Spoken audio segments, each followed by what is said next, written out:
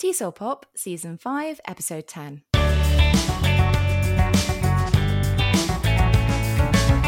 Hello and welcome to TESOL Pop, the mini podcast for busy teachers. My name is Laura, and joining me today to talk about building your personal brand on LinkedIn is Gina Rodriguez.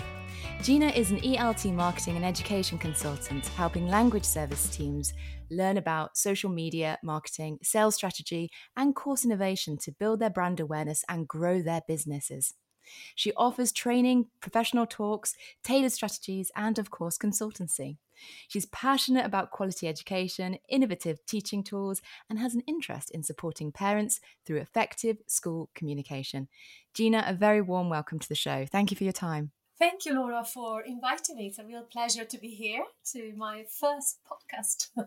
In today's episode, we're going to talk about personal branding for teachers and the benefits of building a personal brand on a social media platform like LinkedIn.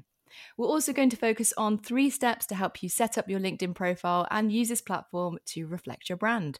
As with many TESOL Pop episodes, today's topic is relevant to many teaching contexts, whether you teach in a school or work as a freelance educator.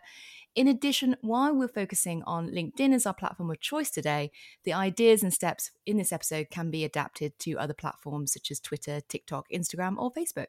A good place to start then would be to define what personal branding is. Gina, could you tell us what it means in your own words? Sure, that's a very good question. Well, a personal brand is the widely recognized perception or impression that people have about a person based on their experience, their expertise, and their competencies. Normally, when we talk about a brand, in general, people tend to think of big companies. But nowadays, the term branding is also applicable to all businesses, not only big ones, but it could be small, medium language schools, and also self-employed professionals. I think it was Bezos that said that it is what, branding is what people say when you're not in the room. So it's that perception that people have about you. In today's episode, we mentioned LinkedIn as our platform of choice. And of course, there is a community of teachers that are present on LinkedIn, but some of our listeners may not use it or engage in using a platform like this as frequently as others, or not at all.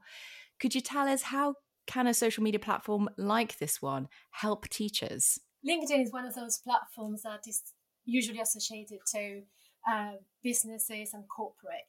However, it is used by the ELT community, but especially the majority of the people there are decision makers.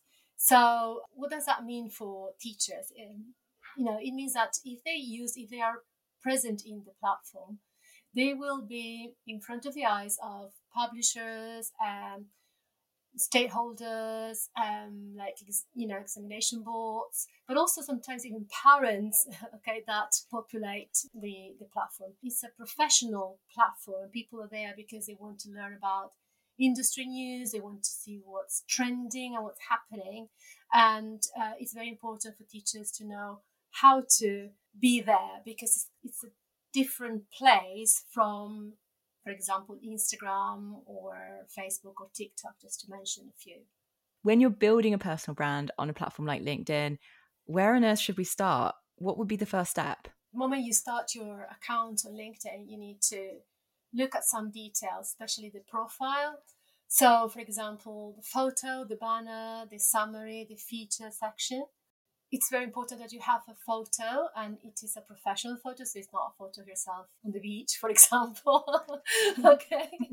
And the banner, which is the piece that is behind your photo, it's an extra space that you can use to, for example, say what you do. So you have like a little claim that represents you somehow. There is a connection. If you're a language teacher, there is a connection to your job and to your sector. When you use LinkedIn, every time you make a comment or you share a post, you see that there's your name, and underneath there's a piece of information like your title, tagline, right? And that is so important, because in that space, it needs to be clear who you are, what you do, and who you help. The first, I think it's 70 characters are visible every time you comment. So again, as I say, it has to be clear what you do, who you help. And the next thing is the summary. So the summary gives you a little bit of more space, and it's not visible when you are online, and in the sense that when you're commenting. But if someone sees you and sees information, someone might be interested in learning a bit more about this person. They go and check your profile, they will go to your summary. So that's where you need to have all your information, like what you do in more detail, but using what is called the upside pyramid. So with the most important information at the top, and then you go down, because people are always in a hurry. If they don't get hooked by the first line, then probably they will move on, or they're not going to continue to read. So start with the most important information first, and then go down, and then invite people to connect with you, or to check your website if you have one, or listen to your podcast, as in your case. It could be quite tricky, can't it, to think of all these things if you're just starting out. But I find that by talking to colleagues and friends about where my strengths are, that helps me to identify what I do and what I do well, in formulating like the tagline that you mentioned and thinking about what I should post. If listeners are maybe thinking, oh, I'm not too sure what to write, it can be something that you can evolve through conversations. And with my LinkedIn, maybe it's the same with yours, Gina. Mine's evolved quite a lot over the past year, because Mine too. Yeah. you can change it. You can change it. It's fine. If you haven't quite got the text right, or you feel like, you know what, that's not quite snappy enough, or that's not really driving the point, you can get feedback from your colleagues and friends on this, and then you can always just change it. I think it's important just to get started and just have a go first, and it will evolve through the editorial process. Absolutely. My profile has changed over the years so many times, because as you said, at the beginning, maybe you're not quite sure, maybe you change your sector, maybe you have a new passion. And even when you know exactly what you're doing, and you're kind of stable, I do recommend checking your profile, like at least minimum once a year, and see, if there's something you need to tweak a little bit.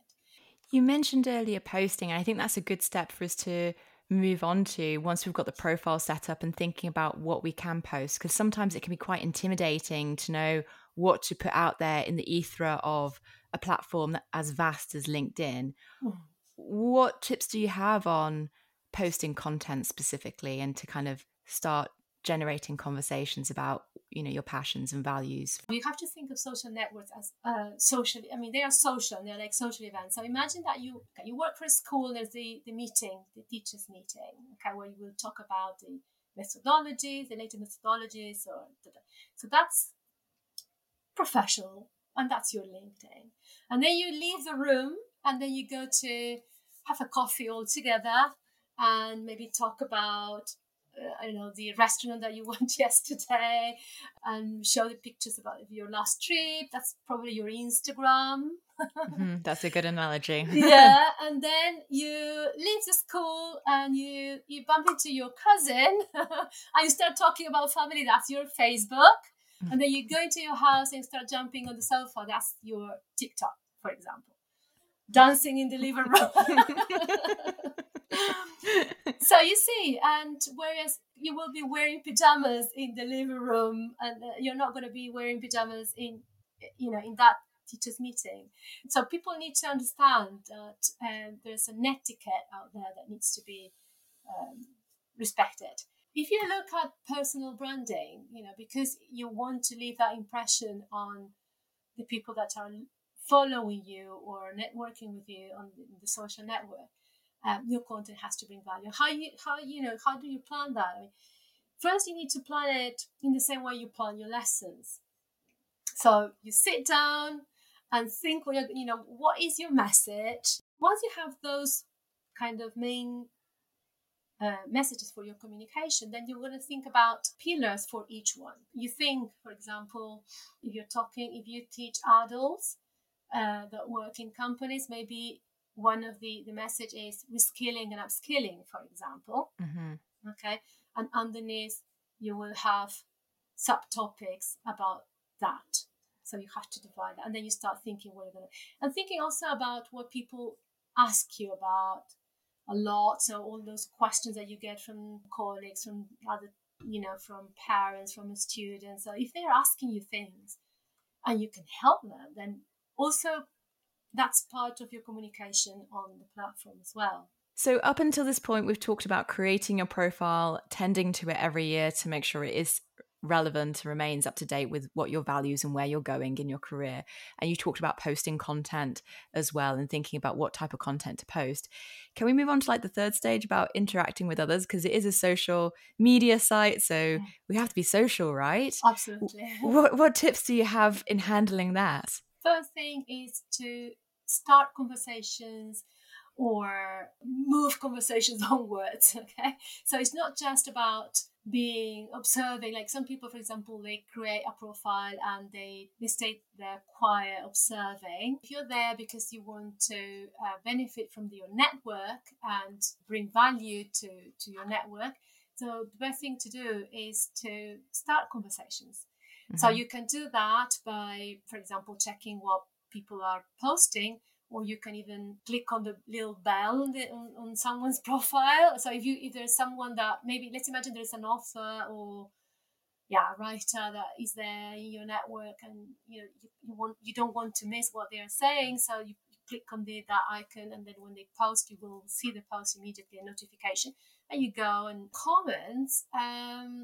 It's not just like, great, well done, congrats, or something kind of superficial. Otherwise, the comment will, if it sounds too robotic, people will start doubting even more now. Ask a question, add something, link another resource, and that will help the conversation move on. And I would recommend, if you want to grow your network, for example, to spend some time, like 10-15 minutes, sit down and go through and see what's happening, and imagine that it's like, again, going into that teacher's room and saying hello to people, the news of the day that you have, that kind of thing, being social, really.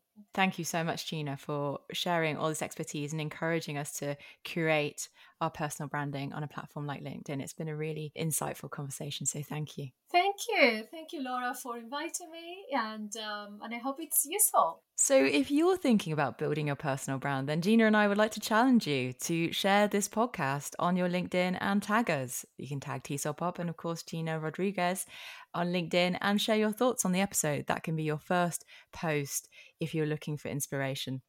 To learn more about using LinkedIn and of course other social networks, then go and check out Gina's website at grschoolmarketing.com, and also she's on Instagram at Gina_ELT_consultant. Of course, as always, those links are in the show notes and on the TESOL website, so you can find them easily.